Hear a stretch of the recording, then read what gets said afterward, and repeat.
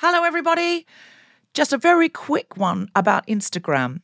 If you're on it, Meta, the parent company, is reducing the number of political posts visible to users on their feed. This is a real thing, not a hoax. So go to your Instagram profile, tap the 3 horizontal lines in the top right corner to open the Settings tab, scroll down to What You See, click on Content Preferences, open Political Content, and turn on Don't Limit Political Content. That's an option. Otherwise, you won't see almost anything we post because we are deemed political. Please do that now, or you won't even see the posts about our shows, our fun things. So if you want to see Guilty Feminist content and know when we're coming to a place near you or releasing a new podcast, do it now. Cool fact, a crocodile can't stick out its tongue. Also, you can get health insurance for a month or just under a year in some states. United Healthcare short-term insurance plans, underwritten by Golden Rule Insurance Company, offer flexible, budget-friendly coverage for you. Learn more at uh1.com. Hello, Guilty Feminists. It's Jessica Regan here, delighted to tell you that Big Speeches returns with a host of workshops for spring 2023. Our communications workshop, Big Speeches, will take place online on the last Sunday of each month, March through to May inclusive. So that's March 26th, April 30th and May 28th, all at 3 p.m. Greenwich Mean Time and all online. Go to guiltyfeminist.com/big speeches to secure your place. We can't wait to see you to help you take space, find your voice and get the most out of the year ahead. I'm a feminist, but I've got a violent son. There's more? Yeah, could be in that. So, recently, he's less so now, he's 7. There's no comedy in that. I recently spent 2 years on a wait list and he's finally got his place in our local ninja school. What? Yeah. Ninja school? Yeah, he goes to ninja school. Literal ninja school? Yeah, wait. What, not like just karate? Ninja? Ninja school, it's called ninja school. Fucking hell. 2-year wait list. I can see why. And I thought he'd go there and learn. They get very cute outfits. I thought he was going to learn discipline, respect, composure, and perhaps the ability to move around even slightly quietly. But it turns out, it's actually just really full-on fighting. Full-on Brazilian Jiu-Jitsu. He's learned kicking, punching, shuriken throwing, and grappling. Really effective grappling. Now he can take me out from the waist. Wow. Wow. Yeah. Do you ever lift your son? Because you love to lift. I can lift my son, yeah. Can you lift him right above your head? I can lift him above my head. God, you're so strong. I got a big PB this morning I've been working towards for 2 years. Is that a personal best? Yes. Got a 100-kilogram front squat. It's good, isn't it? Wow. Thanks. Amazing. You're so strong. I've got so little body strength. I wonder if you could lift me. I'd love to have a go, Debs. I know I could. I definitely could lift you, by the way. No. Yeah, I could. Really? Yeah, 100%. Do it. I could lift you off the floor for reps. I could lift you off the floor for reps. Easy. But, like, how? Just, like... I don't know how to do it. Yeah, I'd want... your clothes too nice. I just, like, grab on to that's the reason. an area. Let's We could do a piggyback. I could do squats with you in a piggyback. I'd be down for that. But I really would worry about damaging you. You wouldn't damage me. Really? Yeah. I don't She's in a miniskirt. I'm not worried about that. I'm worried about hurting you. You won't hurt me. All right. Well, let's see if you can do it once. Okay.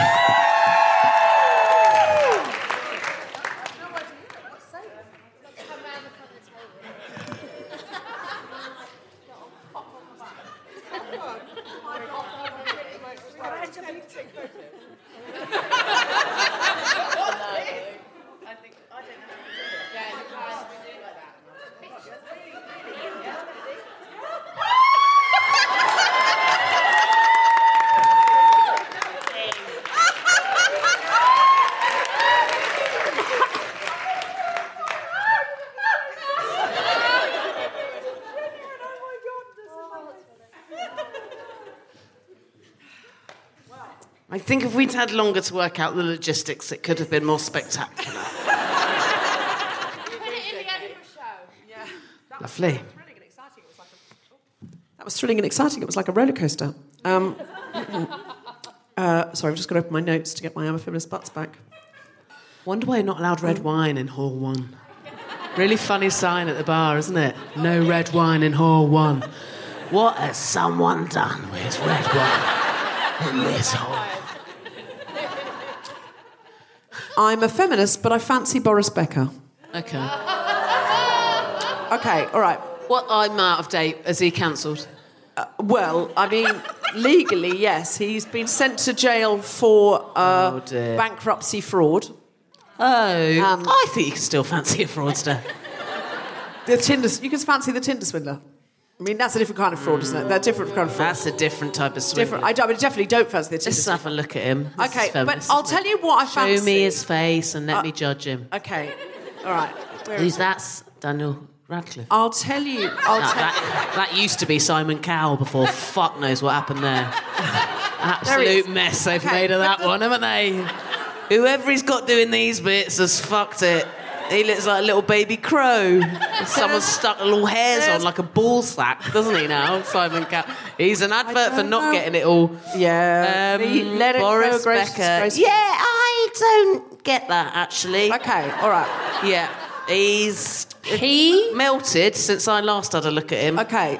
Boris Becker was the hottest tennis player, in my opinion. Yeah. He won Wimbledon when he was super, super young. Like, he was a teenager, wasn't he, when he won Wimbledon? Little ginger baby. He was very... I think he's just got a thing about him. But then his wife was literally pregnant and in labour when he shagged a waitress in the broom cupboard of a restaurant. She was literally... Now, most people know the broom cupboard in the restaurant story because that broom cupboard led to a paternity suit because she got pregnant when they say you can't get pregnant standing up, but that's obviously not true. Oh, well, I hope we haven't created a child with that lift I just did there. I hope we have. That'd be the most feminist child. It'd be the most feminist child of all time. If one of us is pregnant, or both... Trunchbull meets Wednesday Addams. I mean, Trunchbull Adams. Can you imagine the joy? Most people know that story because he got knocked up the person, whoever it was. I think it was a waitress in a broom cupboard. And I apologise to the person who, if you're saying, well, I wasn't a waitress, I was this, and it wasn't a broom cupboard, it was a hallway, whatever. But that's the headline of the story is that. Yeah. And she got pregnant, and then he said, that's not my baby. I couldn't possibly be because my wife was in labour at the time. And she went, well, please spit on this stick. And he said, no. And she said, well, I've nicked one of your hairs, and it is your baby. Something like that. The details might be completely wrong and not factual, but that's the idea. To listen to this story, though. It's definitely the truth. The top line is he knocked up someone while his wife was in labour. Yeah. So as feminists crushers go, problematic faves and a-feminist crushers go, Boris Becker is one of the worst. Yeah. He's now, though... Also got really ugly, so maybe that... Oh, don't say that. So maybe that is actually quite feminist of you to I just want a little go on him. If I fancied a man when he was young and lovely... Oh, yeah. I mean, old and lovely... He looks like Alan Sugar now, though, Debs. Yeah, but I still see the young person I still see young 19-year-old Wimbledon winner there when I look at him. Yeah. It's the same way as I can still see... if I meet Jeremy Irons, I'll still see him as Charles Ryder from the original Brideshead Revisited. Look, I say this as someone who fancies old men. One of my earliest childhood crushes was on Gandalf. I remember this off Crushed, that Margaret Cabourn-Smith show. Yeah. So funny. That was the funniest episode of Crushed there's ever been. Do you guys listen to Crushed? Oh my God, it's so funny. It's Margaret Cabourn-Smith. I've listened to them all. Talks to people about their first crushes. So I talked about a school teacher... Katie Wick's episode is amazing. There's some amazing ones, but none is funnier than listening to Jess Fostekew justify her crush on Gandalf, not Ian McKellen, the character Gandalf, by saying, "Well, what was it? I lost my granddad." I did lose a granddad very young.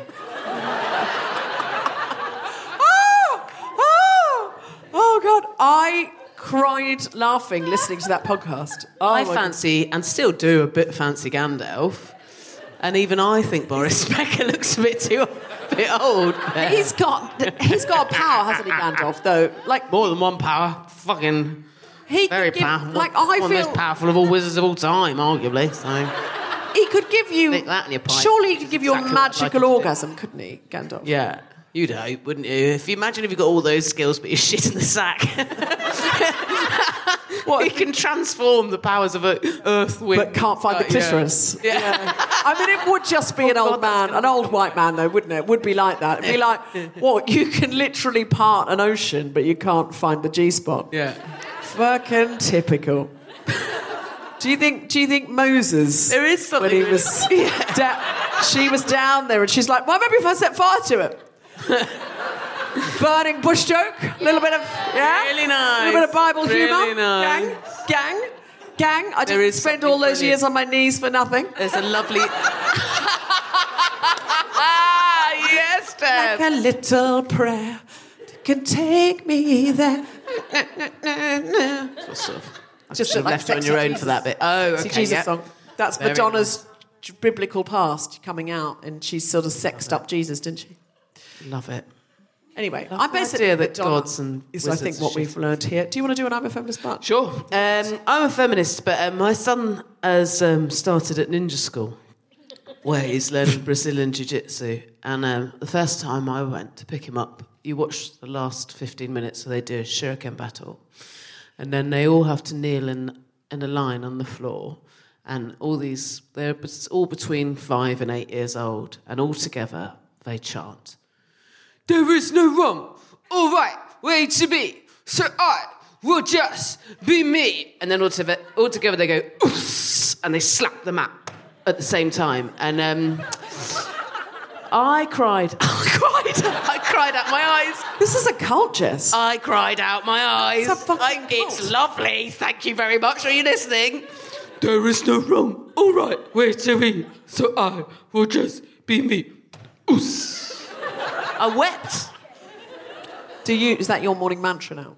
Yeah, I think it should No, it be is all of our nice that a morning young mantras. generation of children are being raised as ninjas. As ninjas. Oh! For reference, my son isn't really that violent anymore, but he's loud, like he's heavy of foot. Do you know what I mean? We thought there was something wrong with our house, because if he's in the room above, it's like boom, boom, boom, boom. But it's just every house we're in. But, oh, God, every neighbour we've ever had, every guest we've ever had has been like, "Gee, God, is everything all right up there?" And it's like, yeah, he's just taking a step from one side of the room to the other. Boom, boom. I genuinely thought Jurassic Park, I'm prepared to pay a tenner a week just on the hope of learning to tiptoe by the age of 12. Because ninjas, that's the thing about them, is that you Let us can't hear them sneak coming. around. This lad's not sneaking around. I'm a feminist, but if nobody judged me, when I was a really old lady, I would love to be exactly like Jennifer Coolidge's character in White Lotus. Now, obviously, I would have to change my identity or people would harshly judge me. Right. But what I'm questioning is if I was good for my whole life and really tried hard to do all the right things, and I knew, like I was about 5 years, I had 5 years of my life left. I don't know how I would know that, but in this scenario I do. Would it be all right to escape for the last 5 years and just go to White Lotus and be irritating and drink rosé? And like her lack of self-awareness. She's not very old, by the way. I'm just saying, could I do that bit of my life at the end? Could I just go, I'm going to take a few years off feminism right at the end. No one will miss me. I'll just loiter around with fabulous gay men in palazzos and have no self-awareness. Could I? Yes. Oh, my God, you've earned it, babe. I feel by that age, I will have. 2 years. I don't say 2 years. 5 years is probably too much. Might get a bit bored. But 2 years, 18 months even would be good enough. A year. I don't plan to have... 6 months of Jennifer You've got Coolidge. to do it. 6 months? I'm really lowering the time. 5 years. You enjoy it. I think a good year where I could just holiday in different places for each season and then I'd die in the last one. That'd be fine. In an intriguing way. Yeah. How about that? Please do. I want that for you. I think... So I'll have to change my name. But so if you ever in many years' time, if you're ever at a very glamorous holiday resort and there's a woman in a large hat with huge sunglasses who seems quite old and she's only known as the White Lotus, it will be me. Now, how I'll get away with this is I'm going to stage my own death. When I get very old, I've worked out how to stage my own death, by the way, and this is only when I'm very old. If you put on Twitter that you've died, people believe it. I'm going to change. Is that how you do it? I'm going to change my Wikipedia. Put it on Twitter. I'm going to change my Wikipedia page.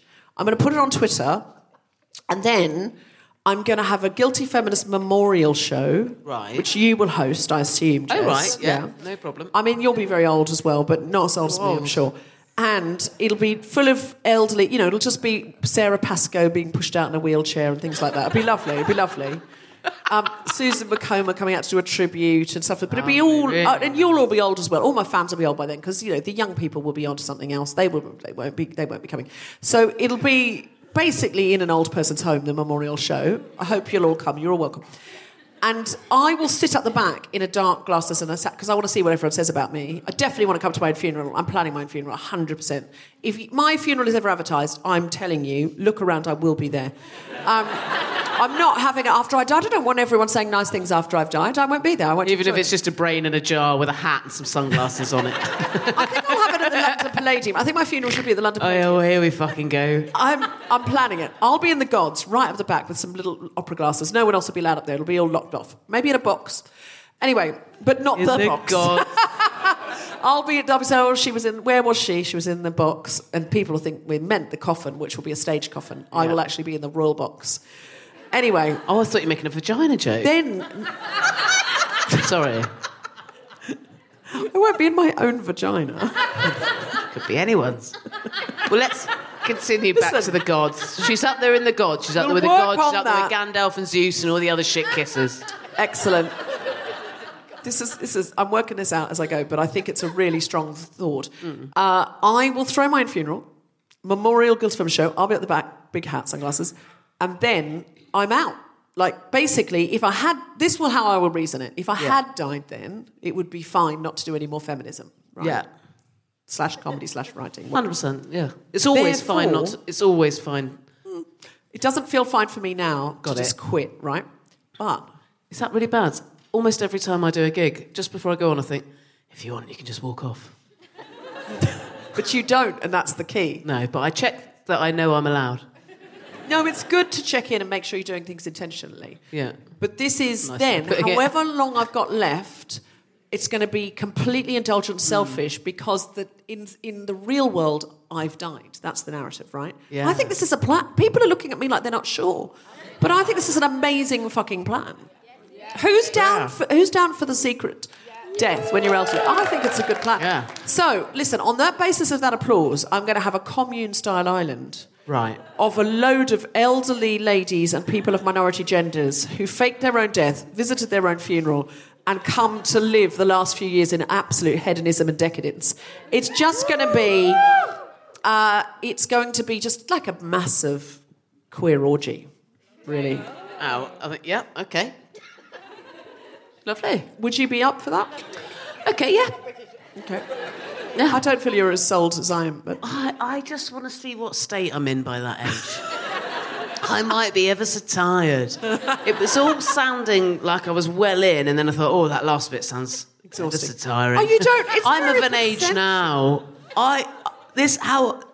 Yesterday, I'm so old that yesterday I caught myself thinking, you're going to have a full calf tea, are you, after 6 p.m? What have I become? I've said that out loud.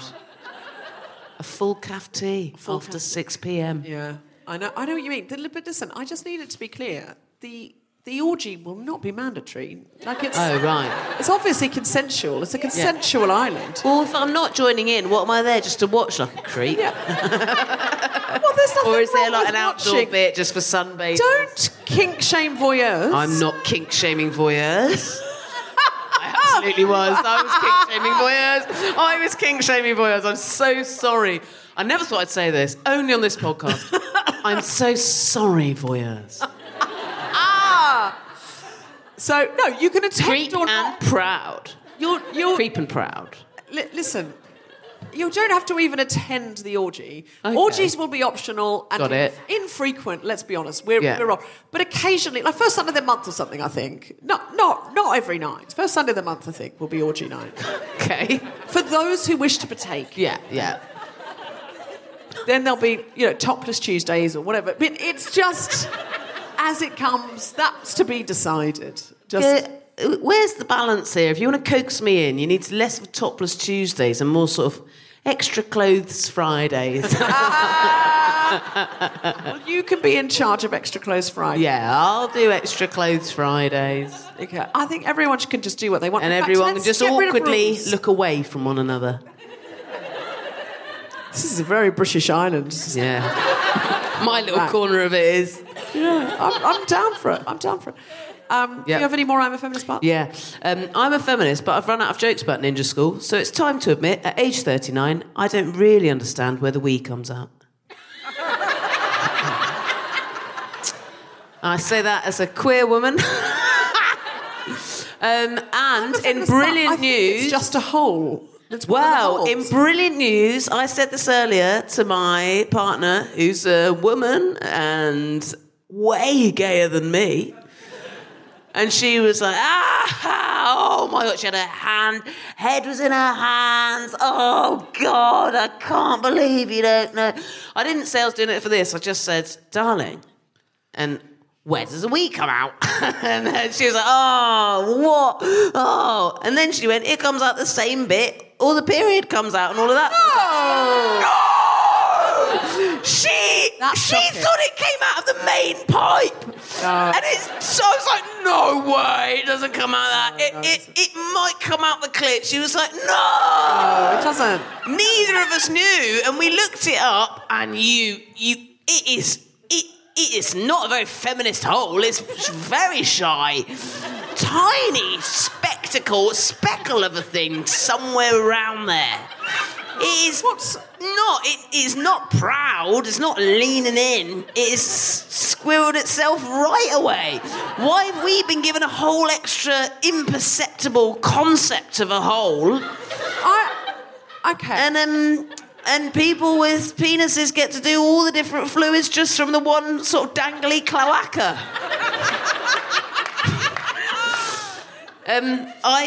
I've now been shown. It's not a very feminist hole. It's not. I mean, how much more? I've got a it does beautiful all that description work. of It's it. called. Is it called the urethra? The urethral opening. Short, narrow tube that carries urine from the bladder to the outside. But I don't think you can say your own urethra isn't feminist enough for you. It's not. I don't know where it is. It's hidden itself away. It wants to be a little bit more sure of itself. I had no idea it even existed. My friend, a brilliant writer called Rose Ruane, has described the wee hole, piss hole, as a very much valued member of the cast, but it doesn't do any of the showstoppers. Wow. So it's she's the most amazing author. Please look her up, Rose Ruane. She's awesome. Wow. Everything she says is very funny. Okay, yeah, all right. I didn't. Well, I had no so it's a idea. sort of If you went, put your finger on it now, I couldn't. Well, I think it would be inappropriate. No, obviously, now I couldn't for other reasons as well. I mean, if you are going to... Now I couldn't because there's no way the guest had ever come out. If you are going to, please put it on your own. Okay, yeah. Just for the... Yeah. Because it's not the first Sunday of the month.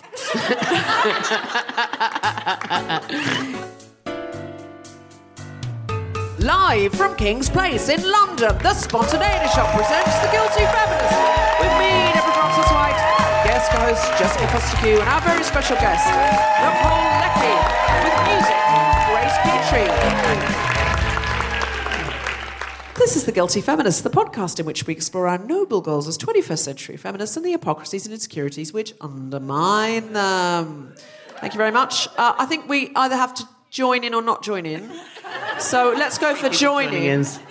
So I'm going to go, I'll say the hypocrisies and insecurities, and the hypocrisies and insecurities which undermine them. Strong word. I'm Deborah Francis White. With me is Jessica Fostekew.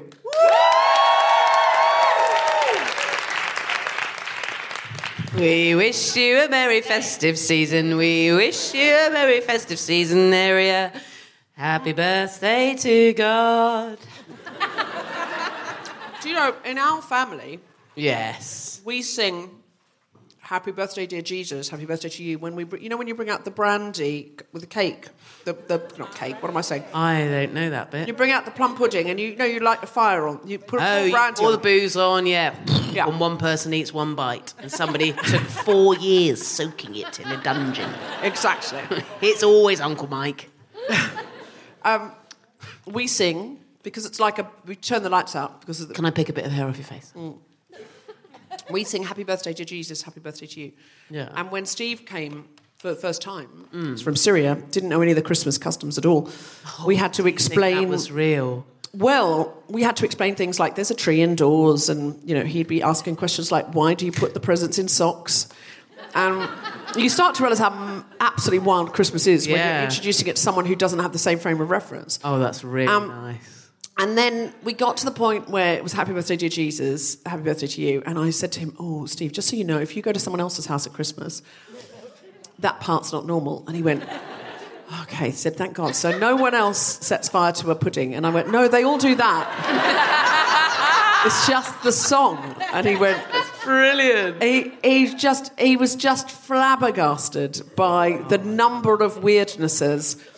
Up to and including Santa. Because I said, do you have anything like that in your culture? And he went, do we tell children to go to sleep because a burglar's going to break in? No, we don't, because that's traumatising for children. He's not a burglar, though, is he? He's giving, not taking. You have to say burglar backwards. Rob. We used to leave a bucket of water for the reindeer. Whoa, you've gone overboard. They can just drink snow. You don't leave a drink. Well, I grew up in Australia and there was very little snow. Oh, of course. So you had to have, sunshine snacks. What did you leave out for them to eat? Just, fresh fruit and a margarita for Santa. It was actually a beer. A beer. Was it? A cold beer. A cold beer and a piece of Christmas cake for Santa. And you had to give them... Can you imagine the reindeers in 40-degree heat? They would genuinely dehydrate if children didn't leave the water out for them. Yeah, so, let's not forget they're imaginary.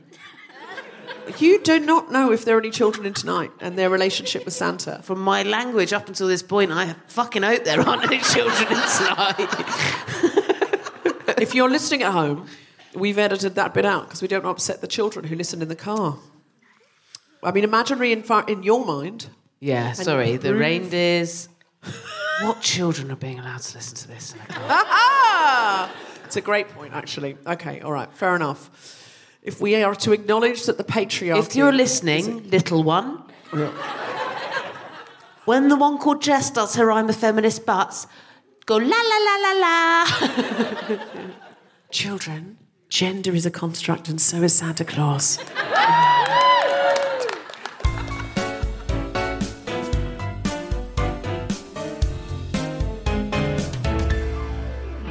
Please welcome to the stage the incredible Jessica Fostekew!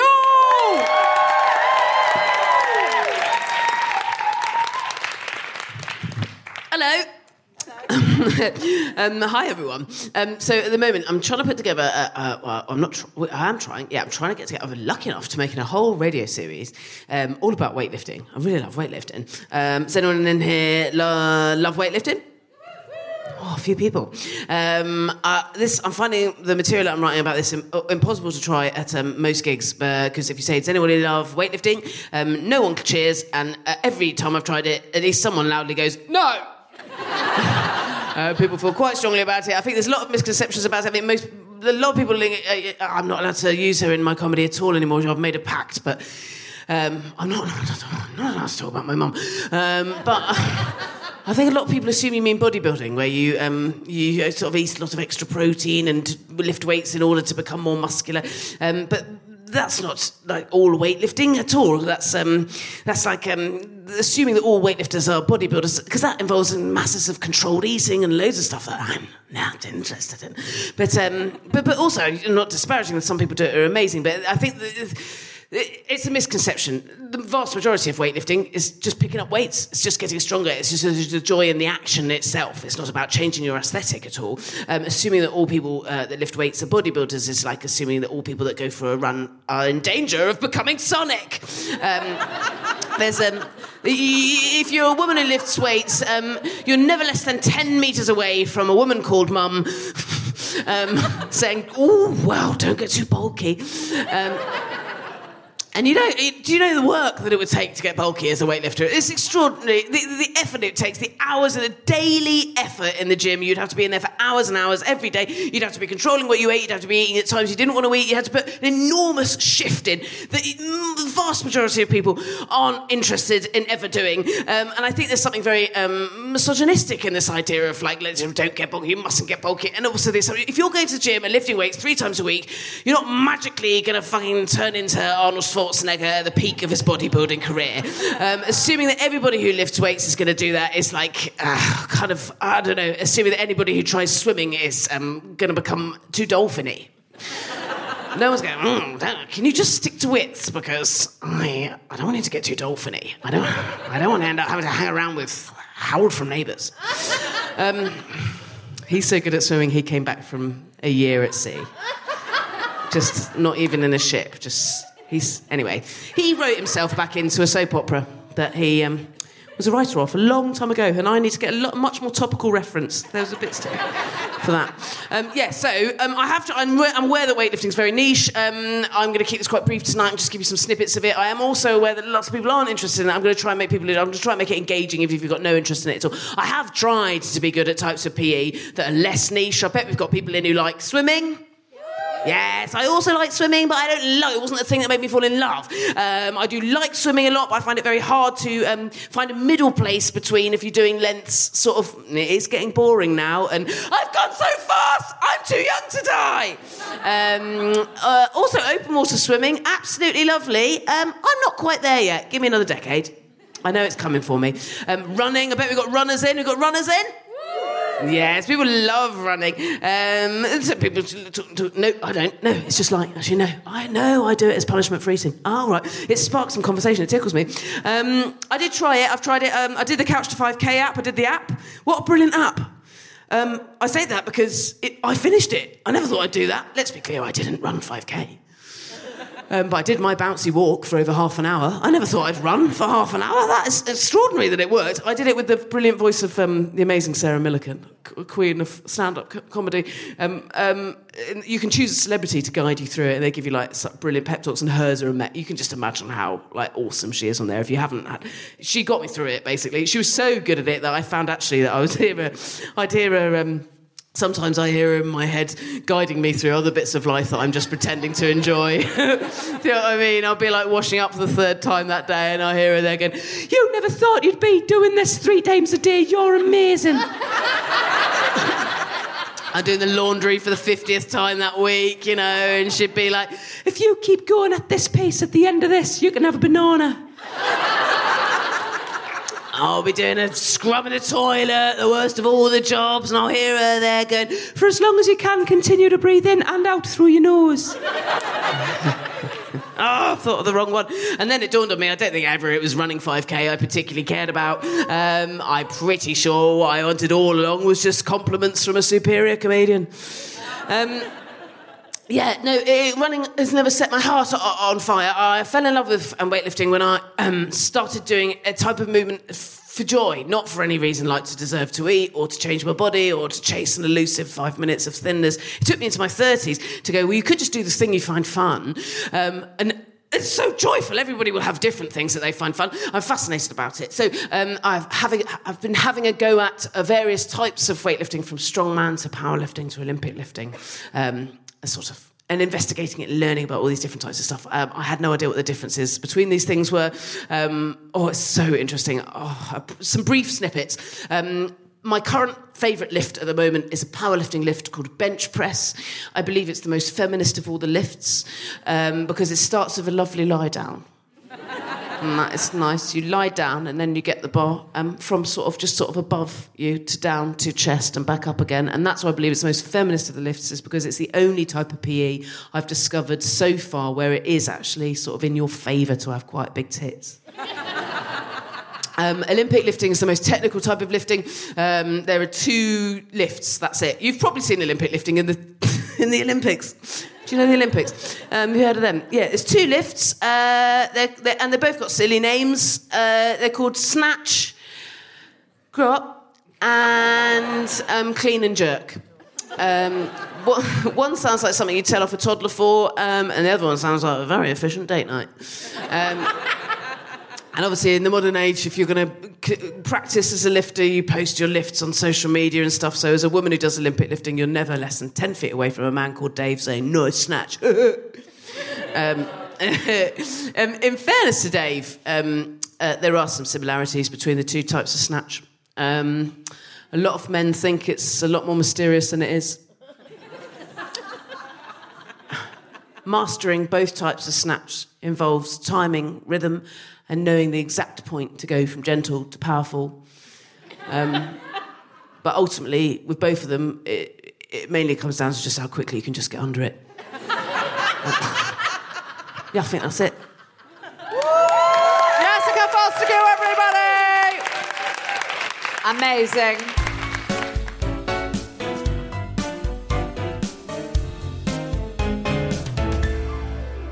Hello, Guilty Feminists. This is Deborah, just briefly interrupting to let you know that we have a big Guilty Feminist live show for International Women's Day at Leicester Square Theatre in London on the 4th of March. Get your tickets now. It's going to be a spectacular one.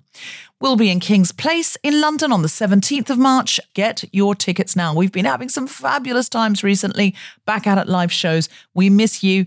Come back out. Get tickets soon, though, because a lot of them are selling out. And please don't forget to rate, review, and subscribe to the podcast. Even if you've rated and reviewed it before, it really helps other people find it. You can rate, review, and subscribe for every episode if you want to. Please give us 5 stars.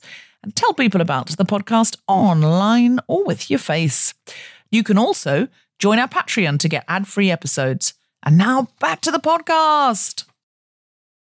Our guest today is a writer, musician, actress, and executive producer, adapting her own critically acclaimed one-woman play, Superho, into the critically acclaimed BBC drama Mood. Apparently the BBC weren't keen on it being called Superho. I don't know why. I love it. She has explored sex work, self-expression, and the weighty impact of social media on young women through a unique lens. She just won the Netflix Award for New Talent at the Women in Film and Television Awards and the RTS Award for Best Original Score. Please welcome to the stage the incredible Nicôle Lecky.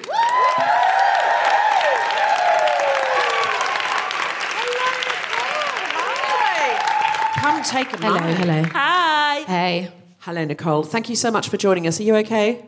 I'm pretty good, thanks, yeah. Yeah. Hurrah. Not bad. Can you please tell us all about Superho? It just sounds like the best name for a show ever. It is the best name for a show. How come the BBC did the BBC not want you calling it Superho? No, the BBC really did. Oh. Actually, the BBC were like aspersions. all over it. It then got picked up to go global. And it was a bit like, is it going to travel globally in different languages and all the rest of that stuff? So we had to come up with a new name or have one name here and then a different name sort of in every country, which felt a bit complicated. Yeah, no, it probably is a wise move, but I mourn the loss of Superho. I do every day. Can you tell us about the live show Superho and what it explored, what it was about? So the live show, it was on at the Royal Court. Nice. Love it. And that was in 2019, which it was sort of... In the long I thought you were going to say, like, ages ago then.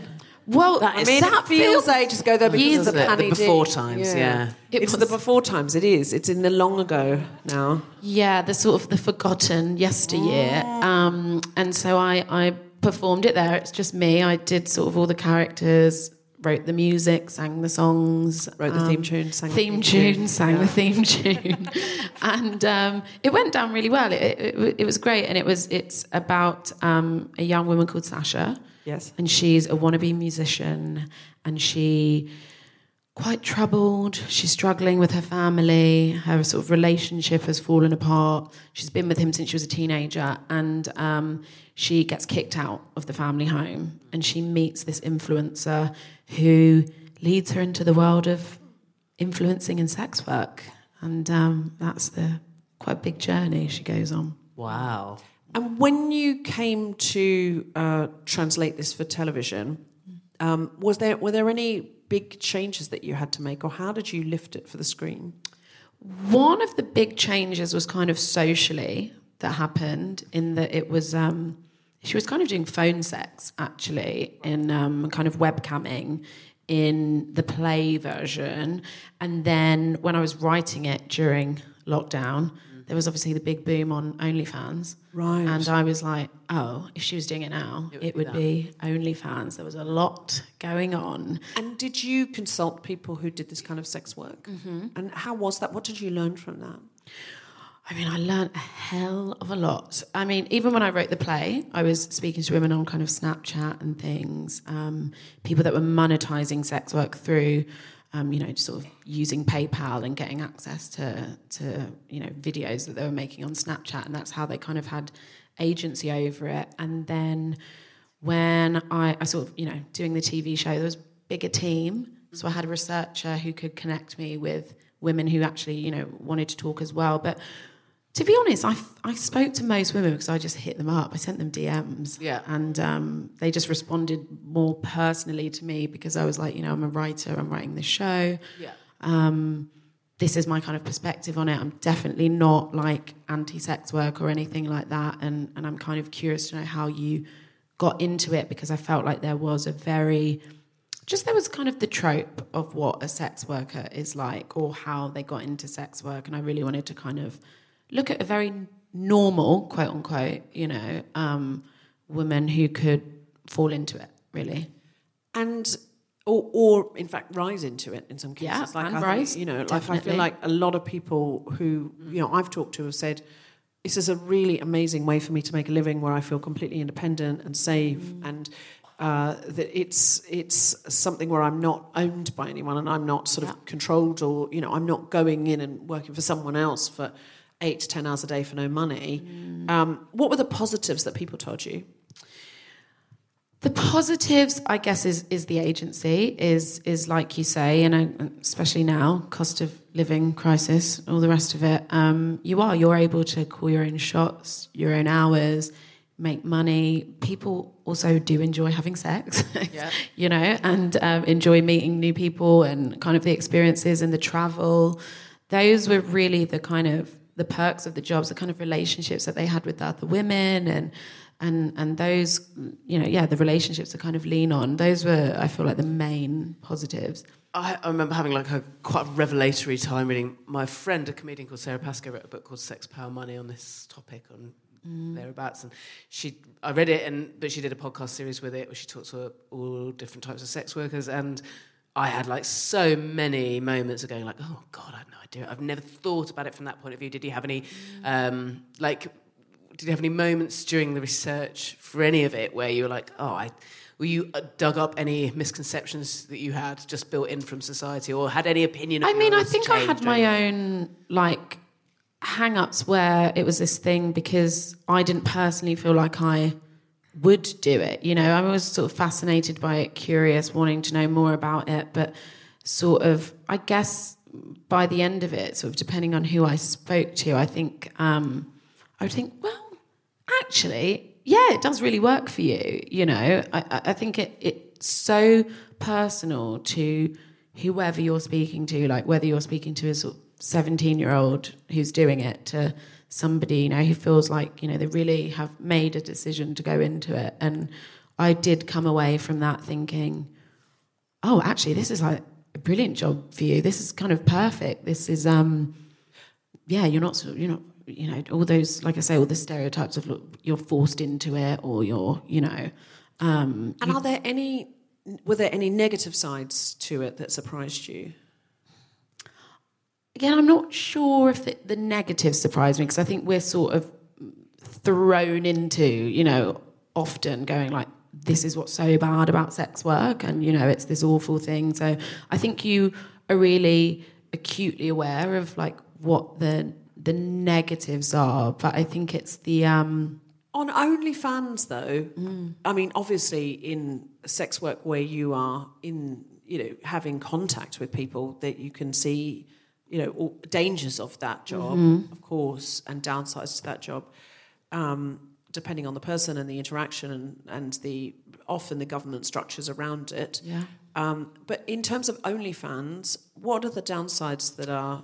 I think the kinds of mess, like even though you're not maybe being physical, it's still the level of, it's kind of like any social media, it's like how you use access it. to you. It's access to you, and it's people that think they know you, they kind of own you. Why haven't you replied to me? Why haven't you got back to me in this length of time?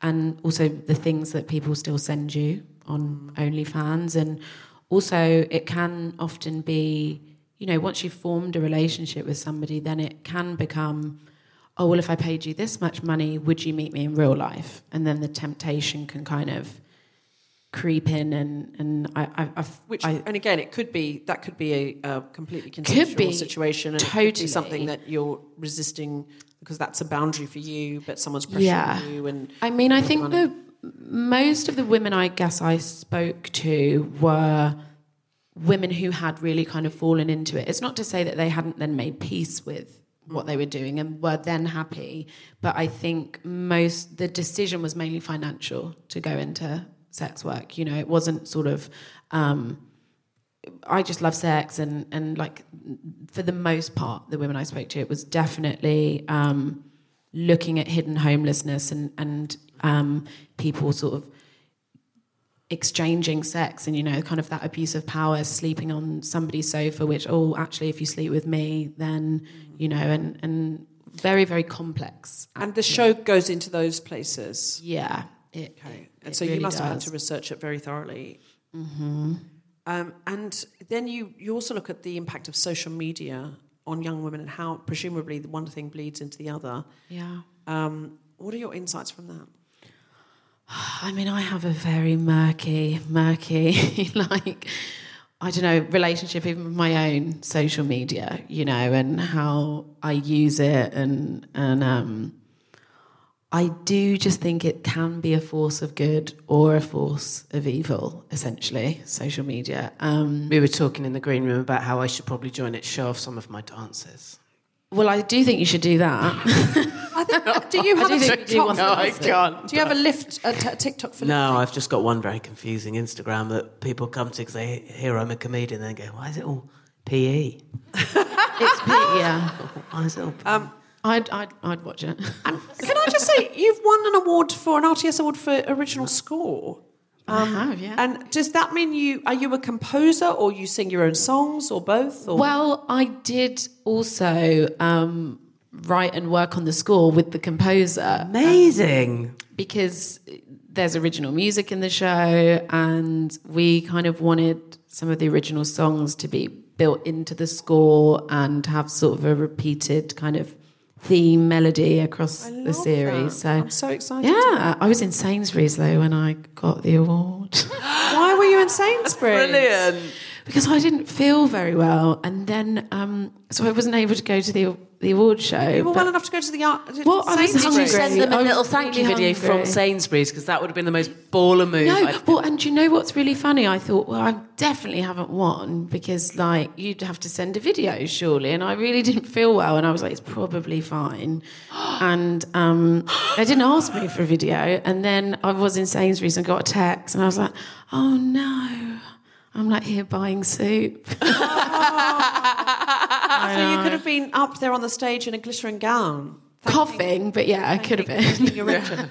Well, listen, if you'd like to give your thank you speech now, Oh my God, no. you can go. We can make this. It can't be more awkward than when I picked Debs up. You missed a bit earlier.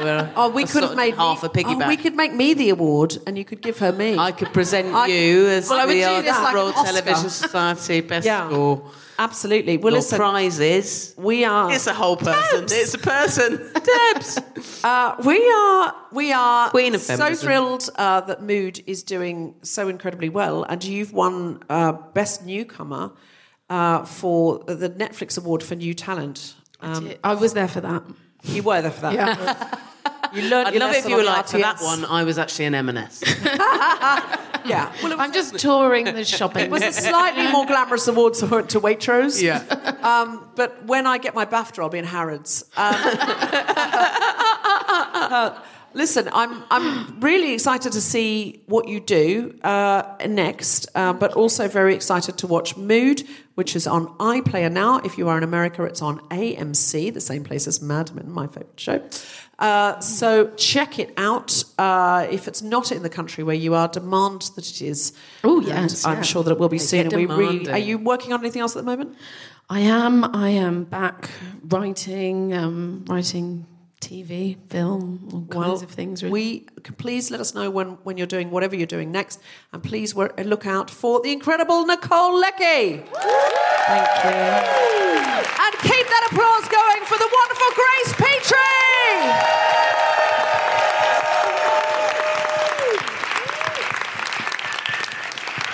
Grace, are you going to sing us? Hello. Are you going to sing us a song? So I've written a very commercial, feel-good Christmas song. This is my attempt at one of those. Okay. The fairy lights are twinkling, the mince pies smell divine, the Arctic Circle's sinking, but let's have a jolly time. Oh, I've come here to be festive, not bring the mood down low. So let's get shaking Stevens playing on the stereo. Oh, I'll make a batch of mulled wine to fill me with good cheer. I'll go and visit Santa, and when he turns to me and asks me what I really want for Christmas morn this year,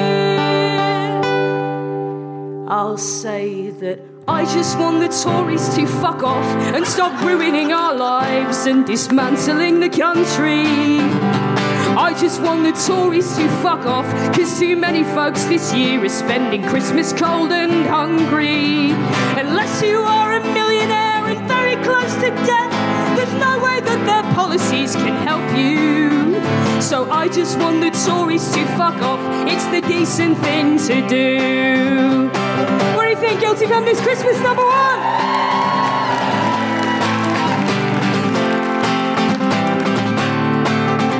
Now I know what you're thinking, you don't want to hear me moan.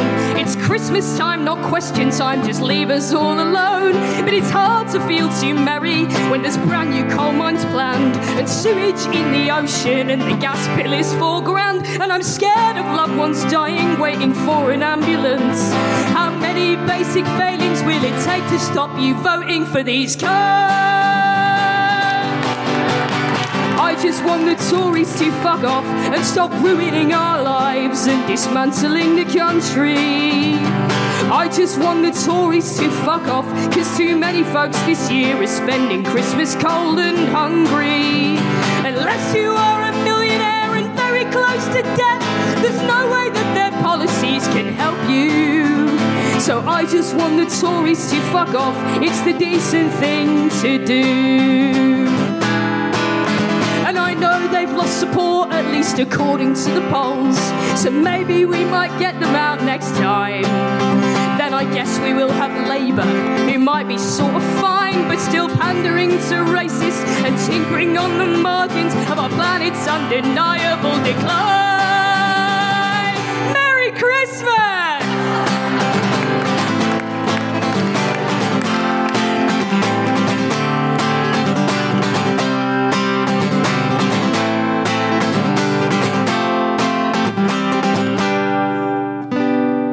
I just want the Tories to fuck off.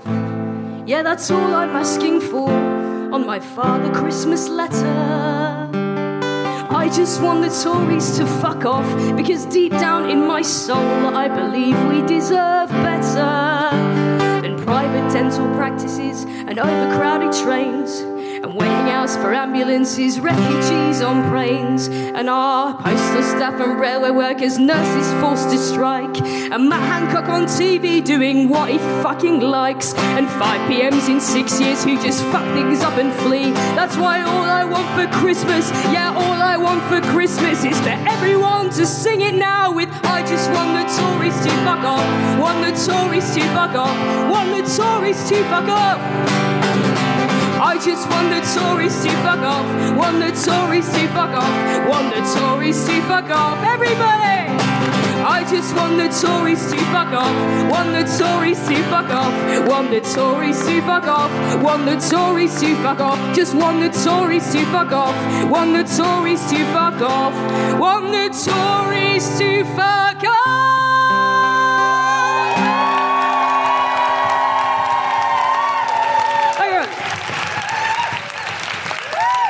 Merry Christmas, everybody! Merry Christmas, Grace Petrie. Can I have a big round of applause for Grace Petrie? Big round of applause for Chloe Petts. Chris Sharp, who does our sound, who's always here, even on Christmas. And Tom Selinsky, who's out the back with a clipboard going, get off the stage now. And everybody at King's Place.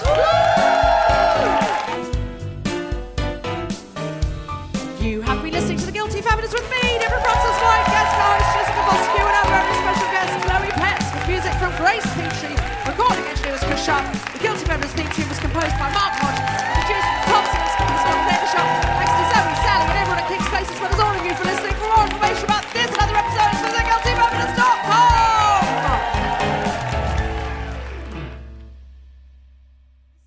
I'm really excited to see what you do next, but also very excited to watch Mood, which is on the BBC. And is it also on Netflix? It is not on Netflix, actually. It's on BBC or AMC. Okay. So I'll say that again then. I'm also very excited to see Mood, which is on BBC. When will it be on? It's already out. It's on iPlayer now? iPlayer. Okay, let me take this again. Oh, here we go, mates. It's buckling. The Guilty Feminist is provided exclusively from Acast. Find it wherever you get your podcasts.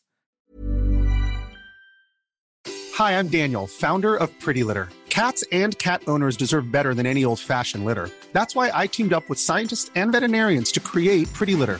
Its innovative crystal formula has superior odor control and weighs up to 80% less than clay litter. Pretty Litter even monitors health by changing colors to help detect early signs of potential illness. It's the world's smartest kitty litter. Go to prettylitter.com and use code ACAST for 20% off your first order and a free cat toy. Terms and conditions apply. See site for details.